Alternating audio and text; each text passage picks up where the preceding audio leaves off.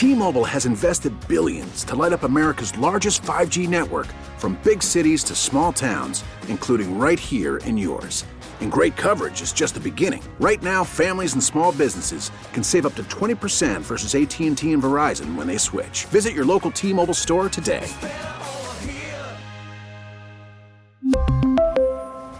Plan savings with 3 lines of T-Mobile Essentials versus comparable available plans. Plan features and taxes and fees may vary.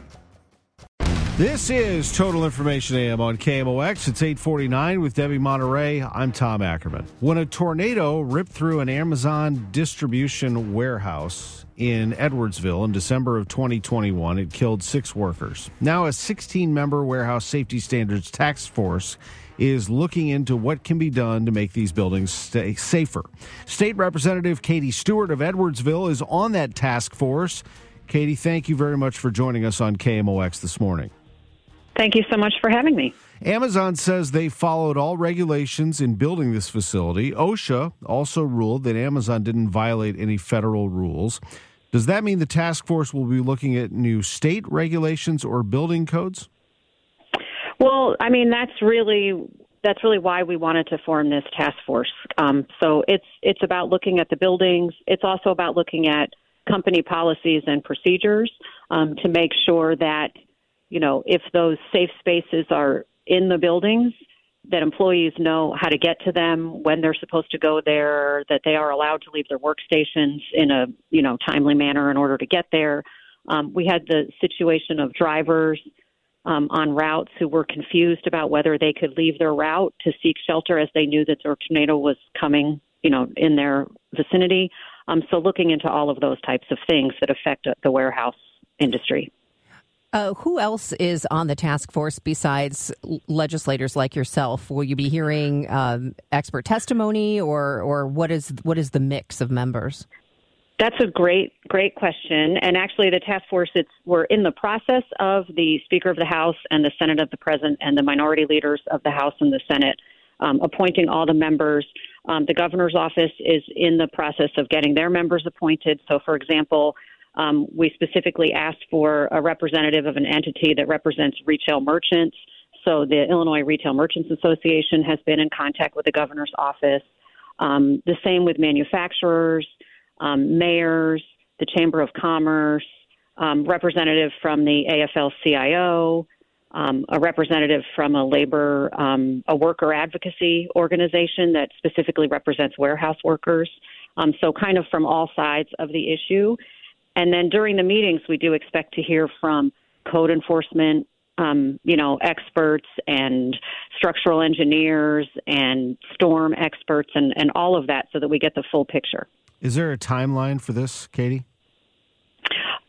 So I'm hoping that the task force will get kind of stood up very quickly so that we can get to work.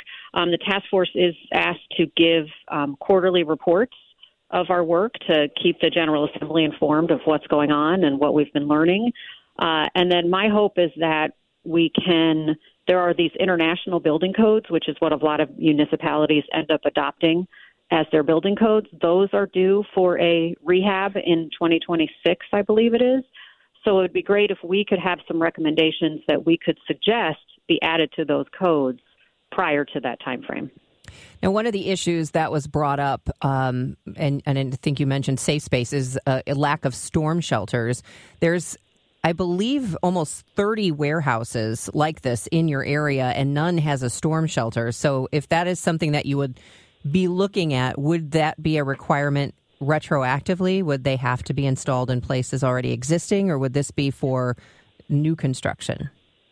So that's why the task force is in place, right? I'm not a structural engineer. I'm not, I'm not a construction manager. I don't know the possibility of retrofitting, what that would take, and all of those things. So that's the kind of thing that the task force would end up making the recommendation about after talking to the experts. How do you make, let's say, Illinois an attractive place for companies moving forward, to have businesses, to assure them that it is a good place to move their business and invest? Right. Well, there's a reason why we do have so many warehouses, especially right where we are. we're a transportation hub. We've got rail, we've got road, we've got river. I mean, we have every mode of transportation. We're centrally located, so distribution all across the country makes sense in our area. So we have all of that going for us. And so we just want to make sure that we are working together with employers so that every employee gets home safely at the end of the day.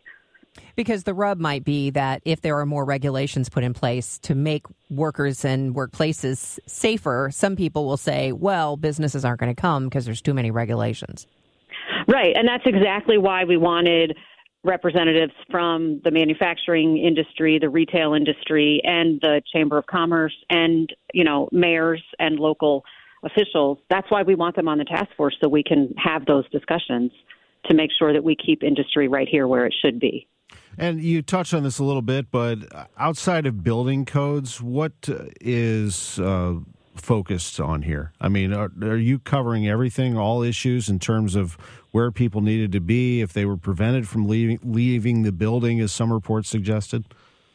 Right. That's exactly. So it is the structures itself.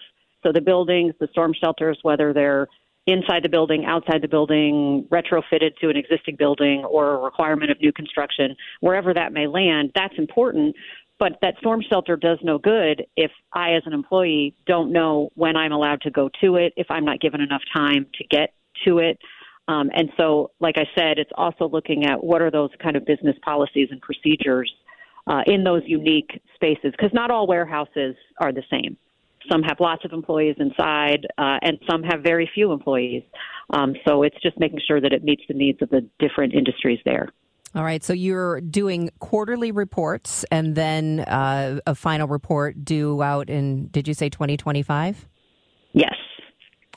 Representative Stewart, we appreciate this very much. Thank you so much for being with us on KMOX today. Thank you so much for keeping the attention on this really important topic. We really need new phones. T-Mobile will cover the cost of 4 amazing new iPhone 15s, and each line is only $25 a month. New iPhone 15s? It's better over here. Only at T-Mobile, get 4 iPhone 15s on us and 4 lines for $25 per line per month with eligible trade-in when you switch.